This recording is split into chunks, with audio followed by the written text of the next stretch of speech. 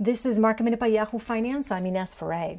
Rocket Companies went public today. The parent of U.S. mortgage lender Quicken Loans said in its initial public offering that it had priced its IPO at $18 a share. Shares opened at $18, but that was below the company's previously announced range of $20 to $22 a share. Bristol Myers reported earnings which beat on the top and the bottom line. Sales took a hit of about $600 million related to the pandemic, partly due to softer demand because of fewer patients visiting doctors. And Papa John's came in with adjusted earnings of $48 for its latest quarter. CEO Rob Lynch said that sales hit a record for the quarter as people stayed at home and ordered pizza. North American same-store sales were at a record 28% higher.